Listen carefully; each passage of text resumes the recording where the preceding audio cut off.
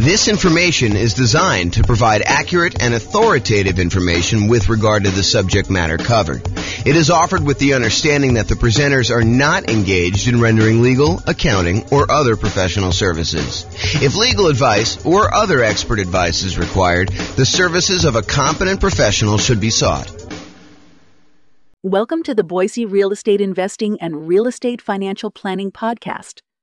Learn all about investing in real estate in Boise, Idaho, with a combination of real estate financial planning and modeling with numbers specific to Boise.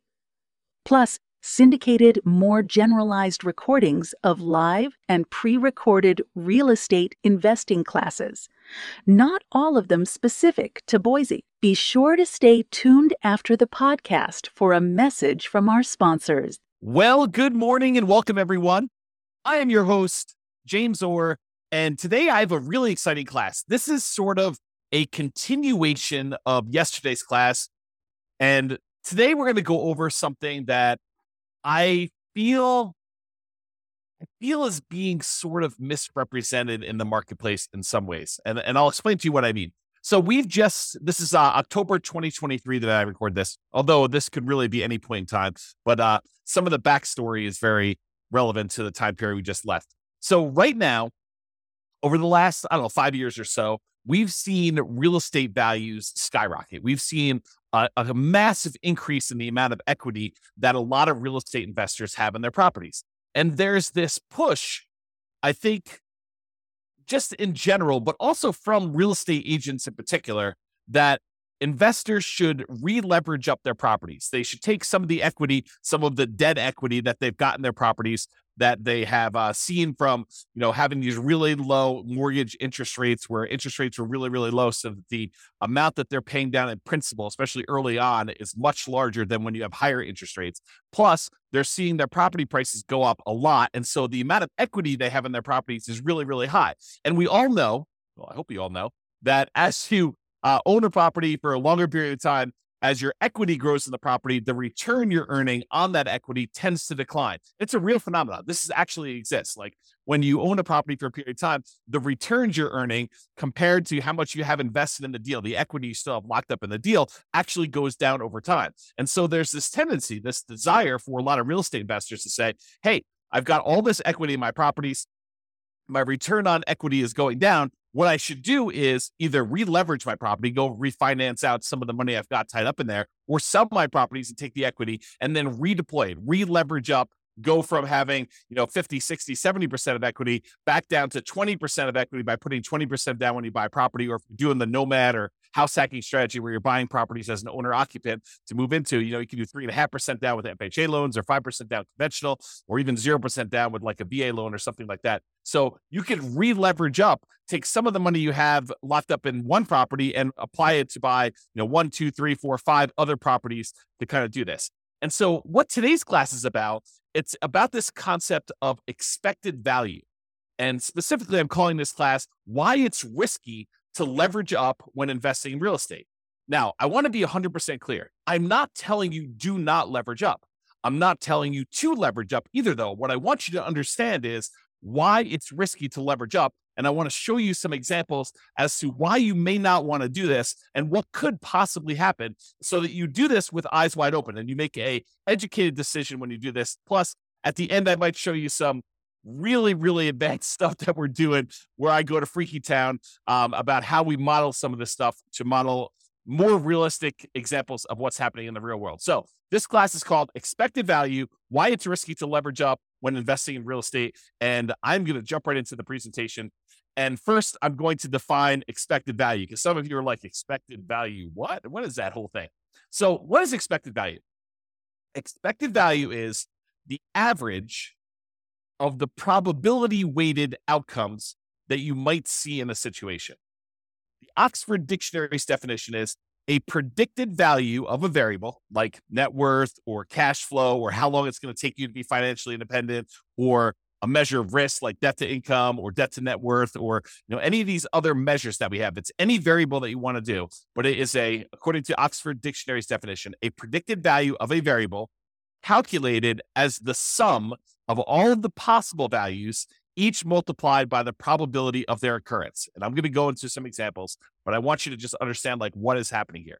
So for us, we might ask something like, what is my estimated net worth or cash flow or the month that we achieve financial independence, where we look at all of the different things that could happen and what the probability of each thing happening is. So if we say, okay, look, I'm going to make this investment in this property. A year from now, what will my net worth be? Well, property values could go up. They could go up a lot in the next year. It's possible we could see a 10% plus increase in property values. But is that a very likely event? Is that very likely to happen? And the answer is we don't know, but we could guess and say, that's not like 90% chance that that's going to happen. We're not thinking that it's going to be a 90% probability that property values are going to go up 10%. Could it happen? Sure. Maybe it's a 10% chance. And picking these probabilities is difficult, but the idea is that you do your best. You pick like what you think could happen. Now, is it likely that property values will go up a little bit in the next year? Sure. I think that that's a reasonable assumption for a lot of folks. And so maybe you say, 40% chance that property values are going to go up in the 3 to 5% range. And then you could say, well, I also think it could be somewhere between 0 and 3% that they go up. And so you can go ahead and estimate the probability of that being whatever it is, 20% or so. But there is also a probability that property values will go down. And there's a chance that it'll go down a little bit, 0 to negative 3%. And then you could say that's about whatever it is, 20%. And then you could say there is also a chance that we will see a pretty significant decline in property values. Maybe that's a, 5 or 10% chance where it goes between -3 and -5 or -3 and -6 or -3 and -10 or whatever you decide your numbers are and what the probability is. Then the idea is you could use all of those estimates you came up with. There's a 10% chance it's going to go up 10% and a 40% chance it's going to go up, somewhere between 3 and 6% and, an X% chance. And you could actually look at all that and you could do some basic math to determine what the average of all of those probability weighted estimates are to see what is likely for you and see what you are likely to achieve when we do that. So let's look at a really simple, I would argue overly simple or oversimplified example of why leveraging up adds risk. And I'll start with something basic, and then I'll add a little bit of complexity, and then I'll show you a lot more complexity with a very basic example of a very advanced example, but a brief example of what that is. Okay, so imagine for a second that you have a 6-sided die, regular die that you might play in Monopoly or something like that. And you're betting with the roll of the die that the property you're about to buy is going to do something. Okay, and so you're betting basically $100,000, a down payment, on the roll of the die. If the die lands on a 6, then the property you bought does really, really, really, really well, and it's worth $1 million. Your $100,000 in initial investment becomes worth $1 million total. Okay, that's only if you roll a 6. If the die lands on 1, though, then you are forced into foreclosure. The market goes horribly wrong. You have to jettison the property. You have to actually give the property back to the bank. You lose the full $100,000 that you invested in the deal, and you lose your credit. You have bad credit when you do that too. Okay. So if it lands on 1, then you're forced into foreclosure. You lose your entire $100,000 investment. The investment goes completely to crap. Okay. But if the die lands on 2, 3, 4, or 5, not a 1, not a 6, but any of the other numbers, 2, 3, 4, or 5, then your $100,000 investment is worth $150,000. So you have a reasonable return on your investment over some period of time. It's not just like instantly, but over some period of time, it performs reasonably well over the ownership period. So the question is, should you roll the die? Should you make the investment in this house? And what is the probability weighted average of all those results? So let's look at the math. And I created this brand new spreadsheet, which I will give to you as a download. I didn't set up a link for it, so I'll have to put a link in the show notes or something like that for you to get it. But it is a expected value, a risk and reward calculator, and it doesn't actually have to be for real estate investing, although this is a really good tool for you to estimate, a really basic tool for you to estimate what is going on with your real estate stuff. So what we did is we just put into this spreadsheet what the different results were, what the value of those things would be after those results happen, and what the probability of that happening are. And then we do some calculations, and I show you what the expected value is. So I'll go walk you through it. So this is just the numbered examples of them. So you can put in as many as you want, up to 12. Of course, you can expand the spreadsheet if you need to in order to do more than 12, but I put 12 in here as kind of a placeholder to keep it neat. So number 1, property does really, really well. You roll a 6 on the die, and that in that case, you make $1 million. And the probability of that happening is 1 out of 6, or about 16.7%. And so the weighted average of that, when we do the math, is $166,667. You don't need to worry about the weighted average number, but just realize it's doing a calculation for you there. You do need to put in the value, and you do need to calculate the probability for this. So you can just put in whatever you estimate it to be. In this case, it's a die. It's 1 out of 6. So when the property does okay, you roll a 2, 3, 4, or 5 on the die, then the value becomes $150,000. So your $100,000 becomes worth $150,000 in that case. And the probability of that happening is 4 chances out of 6, or about 66.7% chance of it happening. And then the property goes horrifically bad, horribly wrong, when you roll a 1 on the die, and your $100,000 investment becomes worth 0 in that case. So the value is 0 here. And that happens 1 time out of 6. And in those cases, we do some math on that, and we determine that the expected value of you placing a $100,000 bet on a roll of the die, in other words, putting $100,000 down payment, buying an investment property where these are the only 3 options, although they're not weighted equally, then that probability, the expected value, the probability weighted value of this particular bet you're making is $266,666.67. So in this case, if you could run this, if you had 1 million parallel lives to run, then on average, you would earn $666,667. Wow, it's a mouthful.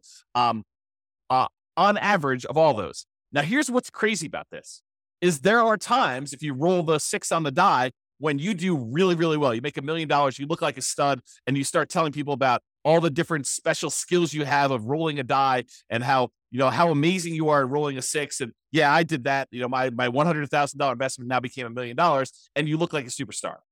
But really, it was a roll of the die to a great extent. Now, you chose to roll the die. You chose to put the $100,000 in. And this parallels here to like investing in real life. Like some of the things are out of our control. We don't know how the general economy will do. We can kind of make some predictions about that. But historically, we're really bad about making predictions about how things like this occur. Okay. So you go in there and one roll of die, you make $1 million. But there's a lot of times when you just do okay. You put $100,000 in over a period of time, several years or whatever, your $100,000 is worth $150,000. And that's the majority of the time. But what if in one of your lives, your $100,000 investment was the time when everything went to crap and it went to 0? You don't feel so good about that. And unless you have another $100,000 sitting right behind you where you can take that and redeploy it and make another investment right afterward in order to do this, the chance of you having that another $100,000 is relatively low for most people. So the trick is, when you're looking at these things, you need to not only look at the probability and the expected value of how this might do overall, but you need to look at how much of a variance there is. In one case, you make $1 million. That's 1 out of 6 chance. In one case, you make $0 or you lose all of your money, and that's a 1 in 6 chance. But there's a huge middle where 2/3 of the time, you are actually only going to make $150,000 on that particular investment. So you got to decide, is it worthwhile that 1 time out of 6, I'm going to go broke, and 1 time out of 6, I'm going to become a millionaire, and like 2/3 of the time, 4 out of 6, I'm actually going to just do okay on this particular investment. And that's sort of the decision we're talking about as to when you should leverage up. So let me talk to you about this example. And this is just one of many examples I could have given you, but I think this demonstrates it pretty clearly. And so I'll just use this one, and we could do more of these in the future, especially if you like them. Go ahead and reply to me, send me a comment if you like this video, and we could do more variations on different things, not just this one example, because I think it's really interesting to think about this for a lot of different examples, but this one is particularly good. So let's look at the expected value. If you have one property, it's a $500,000 property, and you own it free and clear. You don't have any mortgages on it. You have $500,000 that you can invest. You buy one free and clear property. So you own one property, and it's worth $500K. So we have a couple different things that could happen in the marketplace, though. Okay, I set up 5 different scenarios. One scenario is where property values go up 6% and you have 6% higher rent. And we're kind of looking at like a year out. So this is sort of like 1 year of number where you're able to get 6% more rent and 6% appreciation on a particular property. And in that case, if you own one $500,000 property, including all of the different benefits of investing in real estate, cash flow, your cash flow from depreciation, appreciation, and debt pay down, which is none in this particular case, your $500,000 becomes worth $571,000, $972. And I've said, there's a 10% chance that will happen, that property values will go up 6% and you'll have 6% more in rent. And so we do that calculation here to show you what the weighted value of that is. Now I say to you, okay, there's also a chance that property values will go up 3%, a relatively reasonable appreciation rate on a single property, and you're getting 3% more rent. And so if you do that, it's worth $555,000, almost $556,000. But I've said that is probably the most likely scenario, that 55% of the time, more than half the time, that is likely what's going to happen. You're just going to see slow and steady appreciation, about 3% per year, and you're going to see 3% higher rent when you do that. And so you make $55,000, almost $56,000 on your $500,000 investment, kind of doing that deal. Okay. But that happens most of the time, 55% of the time. There's another scenario where you see no appreciation. Your property that you bought for $500, a year later is still worth $500, and you don't see any premium or any discount on rent. It's flat. So no rent appreciation and no appreciation on that property. And in that case, your $500,000 property made you about $39,514. So you have about round up a little bit, about $540,000 doing that. And I think there's about a 20% chance of that happening, where because of the market conditions, prices were way up over the last bunch of years. Interest rates are at 8%. And so we're saying, look, instead of property values going up, they're not going down, but they're not going up either. They're sort of just going to hold their own and they're going to stay there for a year. And so we have about a 20% chance or a 1 in 5 chance that is going to happen. Now, I also think that there's a chance we're going to see a price decline, that property values will go down by 3% and that we will have 3% lower rent. And if that's the case, you're only going to make $23,285 by buying this $500,000 rental property. And I'm assuming that's going to happen about 10% of the time. So there's a 10% chance that instead of property values going up or staying the same, that they actually go down and rents are a little bit less than what you thought they were going to be as well, by about 3%. And then finally, I said that happens 10% of the time, if I didn't say that. And then finally, I think there's a chance, might be a small chance, but there's a chance we're going to see a pretty significant decline, a negative 6% appreciation rate and lower rent, about 6% lower rent in that particular property. And in that case, you only made $7,055 on that particular property, because you still have a little bit of debt pay down, you still have some tax benefits. So even though the property value went down, you still were profitable on the property. It was just a really small amount of profit. So your $500,000 property, the overall assets that you have now are about $507,055. And I think there's about a 5% chance that is going to happen, or about 1 chance in 20 that you're going to see that decline. Now, if we take all the values I just told you and we multiply them by their probability, we can figure out what the weighted average is, or what the weighted value is, and then we can calculate expected value. You don't need to know the math. The spreadsheet does it for you. But the expected value, if you make a $500,000 investment now, is about $548,439.90. So when you look at this, you're like, okay, that's great. I make a $500,000 investment, even with taking into account that the market could go down, I'm still going to make about $548,439. If I had an infinite number of lifetimes to run this in parallel and the infinite number of universes where this could possibly happen, this is what my result is. And when you look at this, you think to yourself, okay, if things went really, really well, I would love to take my $500,000 investment and make it $571 in about a year. And even if things went really, really ugly for me, I had this $500,000 investment and it's only worth $507. So I didn't lose a lot of ground if this happened. Now, let's take this same property, but let's buy 5 identical ones, put 20% down instead. This is the idea of releveraging up, right? You have a bunch of equity in your property, in this case, 100% of equity. And instead of buying this one property and having a ton of equity in it and having to be really resilient to price declines and really resilient to rent declines, what we're going to say is, look, we're going to take this same $500,000 and I'm going to put $100,000 down on 1, $100,000 down on 2, 100 on 3, 100 on 4, 100 on 5. So now I got 5 leverage properties. They're not going to cash flow nearly as well. In fact, they're going to cash flow about $100 a month at like the rent depreciation being 0. We're going to say it's about, $100 a month in positive cash flow when you're buying these properties, so 20% down in this particular example. But we're going to look at what happens in all of these 5 different scenarios where you have 6% appreciation, 3%, no appreciation, -3, and -6, all with the same probabilities. So we're going to see how this differs. And that's what this shows you. So the one where you have 6% appreciation, 6% higher rent, the values, because you're leveraged, because you've got 5 properties now, that $500,000 investment is now worth $700,465. You basically had like almost a 40% return, $200,000 return on a $500,000 investment. You're crushing it. And so if that 10% chance of this happens, you're looking great. It's amazing for you. The one where you have a 3% appreciation rate and 3% higher rents, you have $619,000. So you made about $120,000 approximately on that investment because things went in your favor and you re-leveraged up and things look awesome. And remember, that's the largest probability one. There's a 55% chance that we think that property values are going to go up about 3% and that rents are going to go up about 3%. And so we're thinking that that's what's likely going to happen. There's a 55% chance that that's going to happen there and that you'll do pretty well because you made about $119,000, a little bit more than $119,000 doing that. In the case where property values don't go up at all and that rent doesn't go up at all, you still make about $38,170 on this particular deal. You go from $500 to about $538,170. And we think that's going to happen about 20% of the time.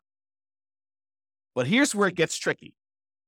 If you have negative 3% appreciation and you have 3% lower rent, you actually end up losing money. The $500,000 you had invested now is only worth $457,000. So you've lost, what is that? $43,000 because the property values went down 3% and you have 3% lower rents.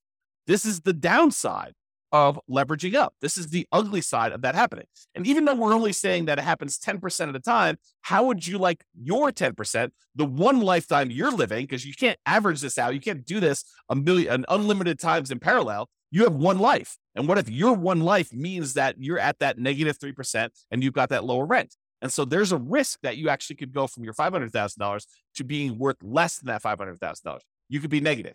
And yes, I do understand that, you give this enough time, it may recover and all that other stuff. I totally understand that. And I agree. The longer you hold real estate, the less risky it tends to be because over a very long period of time, real estate tends to appreciate about that slow and steady 3% per year. Rents tend to go up about the same as inflation, about 3% per year. And that you end up paying down the loan over time and that gets better. So I do get that the longer you hold this, the less risk you have, but I want you to understand where this extra risk comes from and how it actually plays out when you look at this expected value concept. The final one, negative 6% appreciation and 6% lower rent, and that $500,000 that you had invested is now only worth $375,000. So you lost about $124,000 and change by having the property values go down, where before, the worst case scenario had you gain $7,000 because you only owned one property and it was free and clear. Now property values dip a little bit. You're down $120,000. Now you're starting to grow from there. And even though that only happens 5% of the time, it is calculated in here. So even though our expected value is higher, before it was $548,000, now it's $582,000 because you're leveraged and it's more likely, we believe, it's more likely probabilistically that the property value is going to increase, that rents are going to increase, and that's likely the future. You also have situations where it's less. So it was $548, now it's $582,803. So your expected value has increased. The chance of things going in your favor are still in your favor. I mean, the expected value kind of gives you an idea of probabilistic weighted outcomes that you might expect to have based on how likely they are to happen. But how would you like to be the one where you lose $125,000 or you lose $43,000? Those are ugly. And those could happen 10% of the time and 5% of the time for combined of 15% between the two of them. So while there's a really good chance this could work out great for you if you leverage up, the danger is there are some situations where it does not work out well for you at all. And you can end up losing money on this. So that's sort of the idea as to why you might want to think twice about leveraging up or the risks associated with leveraging up in real estate. So I just have some notes in here. Let me make sure I cover these. So when you increase leverage, there's a chance that with a reasonable drop in price of rent, you end up losing part of your initial investment. So if we go from that one free and clear property to 20% down, fully leveraged property, leveraged investment properties, there is a chance that you lose money if the property values decline a little bit. So think about that before you take all this money and re-leverage up. There's also a chance you do a lot better than you would without re-leveraging up. So the upside is greater, but there also is a dark side, a downside to this happening, which I want you to be aware of. And again, like I said at the beginning, I'm not telling you to leverage up and I'm not telling you not to leverage up. I just want you to understand what the pros and cons are and what the risks are associated with this and why it does add risk for you to decide to leverage up on your properties. Okay. So estimating probabilities. What can be difficult is correctly, reasonably estimating probabilities, especially when you're a newer real estate investor and you don't know what is normal. I spend a lot of time talking to you about like the assumptions we use when we're doing deal analysis and things like that. And it's based on long-term history. I mean, there's a tendency in a market very close to where I live for people to use 6% appreciation on properties when they're doing their deal analysis. And some people come to me like, James, so-and-so uses 6% when they do their deal analysis. And it's based on, the fact that that particular city has seen, 6% appreciation, depending on how they calculate it. It could be that over the last, whatever, X number of years. As I say, why are you using 3%? Because I'm conservative. That's why. Because my number is based on the overall nationwide average over, I forget the exact number, but it's like 80 plus years or 100 years. I forget the exact number on that. But it's over a very long period of time. I'm using the Case-Shiller number to show what the appreciation rate is over a very long period of time. It's 3%. Okay. And the inflation rate is about 3.1.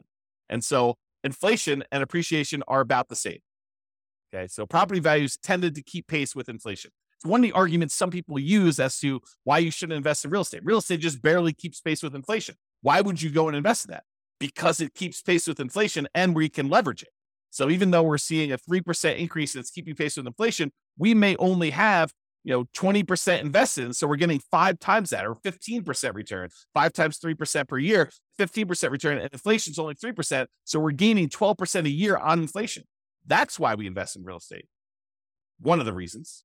Okay. So people will argue, I don't want to invest in real estate because it just keeps pace with inflation. Yeah, that's awesome. That's great. Okay. So when some people say to you, hey, look, real estate in my market historically over the last 5 years has appreciated 8%. I should use 8% in my appreciation number in my spreadsheet analysis. I don't think so. I think that's a little optimistic. I do not encourage you to do that. And so coming up with these numbers to use is really, really difficult. Like what you should use for values is really difficult. And additionally, coming up with what probability, what the chances are of that happening are also very, very difficult to do, especially when you're new. How do you know, when I did my assumptions over here, how did I know that there was a 10% chance that property values would go up by 6% and higher rent? I guessed. It's an educated guess, but I guessed. It says about 1 year out of 10, property values are going to go up 6% or so, and you're going to see 6% higher rents. Is it possible that I'm wrong with that number? Sure. Is it possible it's 1%? Sure. Is it possible it's 20%? Probably not. Probably not. That would mean that every 5 years that we're seeing property values go up by that much. Maybe in some markets, but overall, I don't think so. So it's really hard to do this. And that's why, and honestly, it's imperfect because even if we had perfect history going back 100 or 200, 300 years, the past does not dictate or exactly say that we are definitely going to have exactly what happened in the past happen in the future. I think that it's really good and helpful to look at the past numbers and evaluate those and say, hey, look, this is what the range has been. It's possible we could see a 99% increase in property values in a single year. We've not seen that historically, but the highest we've seen is whatever it is in your marketplace, 14% or 9% or 8%. But could it be 99? Sure. Then it's great. It's a bonus, right? Could it be negative 99? Sure.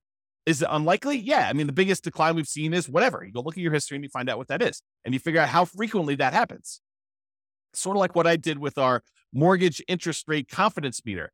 When people say, I think I'll be able to get 3% interest rates forever. I'm like, I don't think so. Historically, they're only about 2% of the time. Looking at back data as to what mortgage interest rates were, we only saw, 3% mortgage interest rate about 2% of the time. So for you to think that you're going to be able to get 3% in the future for the next 10, 15, 20 years while you're acquiring properties, it's silly. I mean, I think that's an unrealistic expectation. Okay. So when you're looking at these things, it's really hard to estimate these probabilities, but I think you do the best you can and you update it over time. You're like, look, I really think that this is unlikely, or I think that this is more likely. And we have this recency bias where we think that what has happened recently is more likely to happen in the future. And I think there's a little bit of truth to that. It's easier to go to 4.5% interest rates when we're at 5, and they've been between 4 and 5 for the last 5 years. But does that say that we can't do 18? No, we've seen 18% interest rates. Okay. But there's a recency bias, but don't be fooled into thinking that because they've always been between 3 and 5, that they will always be between 3 and 5. That is not the case. Okay. Now, this is not a perfect solution, but one imperfect alternative is to estimate a reasonable range of what appreciation might be, rent appreciation might be, mortgage interest rates might be, stock market rates of return might be, inflation, and estimate like what they might do, and then apply all those things combined. So imagine modeling your portfolio, and you say, look, okay, I've got whatever it is, $50,000 now, and I plan on buying a property as soon as I can save up a down payment. And I plan on buying another one. I'll continue saving at this current rate plus whatever I'm making from the property. And I'll save up and I'll buy another property after that. And I'll buy another property after that as soon as I save up down payment. And I'll buy properties as quickly as I can until I get to 10. Then when I get to 10, I will hold on to them until the property values increase enough and I pay down the loans enough where I could sell off a certain number of them, pay off the remaining properties that I have, and actually live on the cash flow, have the cash flow for the properties that are paid off be enough to support me as being financially independent at some point in the future. That's my plan. My plan is to acquire property. Maybe I'm doing nomad. I'm put 5% down in order to do these. I'm going to do a number of nomads that I can get. I'll get to 10, and then I do that. And you say to yourself, okay, how do I estimate the probabilities of all this, James? Like, how do I think about this? Well, I think you take each part. You say, okay, appreciation. Well, appreciation historically has been around 3, but there have been some years when we've seen, 6, 7, 8, 9, 10%. And there's some years where we've seen negative 1, 2, 3, 4, 5%. So you kind of do this distribution to say, okay, appreciation is probably about 3% on average, but sometimes it can be much higher. Sometimes it can be much less. Same thing with rent appreciation. Could be higher than 3, could be less than 3, but it's usually right around that 3% range over a long-term, period of time. Mortgage interest rates, we'll use what we have today, but, interest rates can go up, quarter point, eighth of a point each month. And so we'll kind of use that. We'll have it snake around. Sometimes it can go up a lot in a row. Sometimes it'll go down. It's never going to go below, the lowest we've ever seen it is, 2.2%, 2.25%, 2.5%, something like that. So we'll never let it go below that, but we'll kind of set this range of what interest rates can do, and we'll have those be random. Stock market, similar idea. We'll say, look, the average has been around 8%. There's sometimes we've seen 27% a year. Sometimes we've seen negative 27% a year. And so we'll go ahead and do these ranges, but most of the time it's going to be right around that 7, 8, 9%, somewhere in there. And then we might say the same thing with inflation. Inflation can be around 3. Sometimes we see it kind of go up to 4, 5, 6, 7, 8 recently. Sometimes it's down to negative, 2, 0, 1, and maybe it's less likely to be negative. We can kind of set those probabilities. Then we take all of those and we apply them to our strategy of buying properties. And we do this analysis using software like the Real Estate Financial Planner, which allows us to do this crazy stuff where we model all this. Now, this is not a class on that particular stuff, but that's typically what I do when I do this type of modeling in the Real Estate Financial Planner software. I will go take like the stock market rate of return, and I'll say, I want it to be around an average of 8. In this case, it's about 7.8. Sometimes it's as low as negative 15% in a year. Sometimes it's as high as 30% a year. But on average, it's around this 8%. And most of the time, it's in this kind of like core 0 to 15% return, with some years being better than others and so like that. And then each month that we do our analysis, we run this 1,000 times. And we say this is the random range of what stock markets do. And then we look at how likely things are to be that way. Same thing with property appreciation. We say, look, the average is around 3. So it's right around here. Sometimes it's as low as negative 6 in a year. Sometimes it's as high as positive 12. And we can look at these numbers where it's mostly in this 0 to 6% range. That happens most of the time. But sometimes we have these outliers. And we could use this to analyze each individual property separately, or all properties as a whole, where they all go up together or they all go independently. Because sometimes some markets do better than others. And if you've got them spread out, some neighborhoods do better than others. Whatever you want to do, we can do all that. And then we get these results like this, where we could show you the range of values. This is that variance. Remember before on this spreadsheet, I showed you could be as good as, 507. Could be as good as 571,000, but it could be as bad as 507. And then the one where we had 5 properties could be as good as 700,000, but it could be as bad as 375, starting with 500. We do that same idea when we do that analysis of all the variables, that we could see there's a range. It could be as bad as 750,000 in this range. It could be as good as $2 million. The expected value of it is around 1.2. And I showed you the 25th and the 75th percentile. It shows you that about 25% of the time it's going to be around $1 million, and about 75% of the time it's going to be less than 1.4 or whatever that is. And so we can see this range of values and how the entire investment portfolio will do in terms of net worth and cash flow and time to financial independence and all that stuff. And then what we really can do is we could say, look, I'm comparing two strategies. I want to know what's going to be riskier for me, what's going to have the widest range of variance, what's going to be the one where I am most likely to succeed, but also it gives me a good chance of achieving my goals, and we can compare the two. So for example, in one case here, I'm buying 20% down rentals. In the other case, I'm buying 5% down Nomad rentals. And you can see the Nomad one gives you a lot more upside, a lot higher expected value. That's this dotted line here. Your expected value doing Nomad is like 2.2 versus an expected value of, let's see, whatever this is, about 1.2 if you do 20% down rentals. And the downside is not as bad. I mean, look, the difference between the worst case scenario, your like worst run putting 20% down, is about the same as your worst run when you do the Nomad strategy. But the Nomad strategy, the best run for 20% down is about 2 million. The best run for the Nomad strategy is about 4.5 million.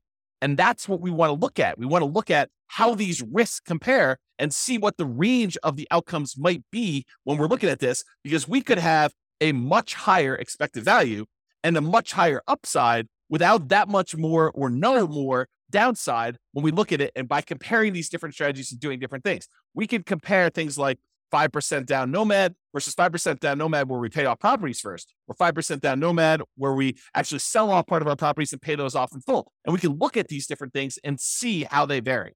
And they could do that with things like net worth or cash flow. And this is one just showing you how long it takes you to be financially independent. And this is the 20% down one.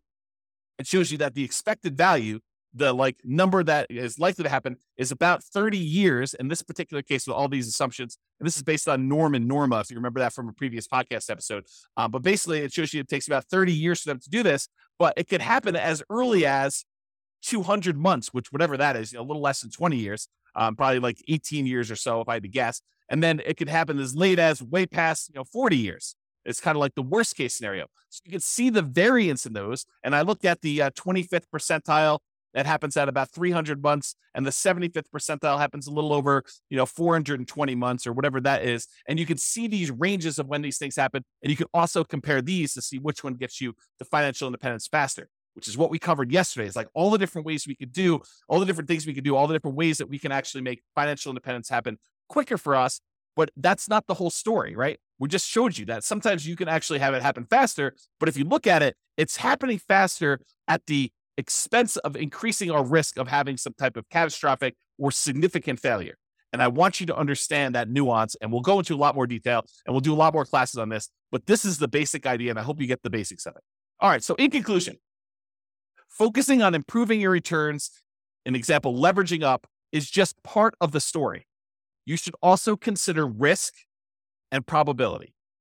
You have one life to live. It's not like you can do an unlimited number of these lifetimes and see the average yourself. You're just doing one path, and your path could be the most amazing path or could be the crappiest, worst path. In most cases, probabilistically, it's going to be somewhere in the middle, right? Because that's just how it is.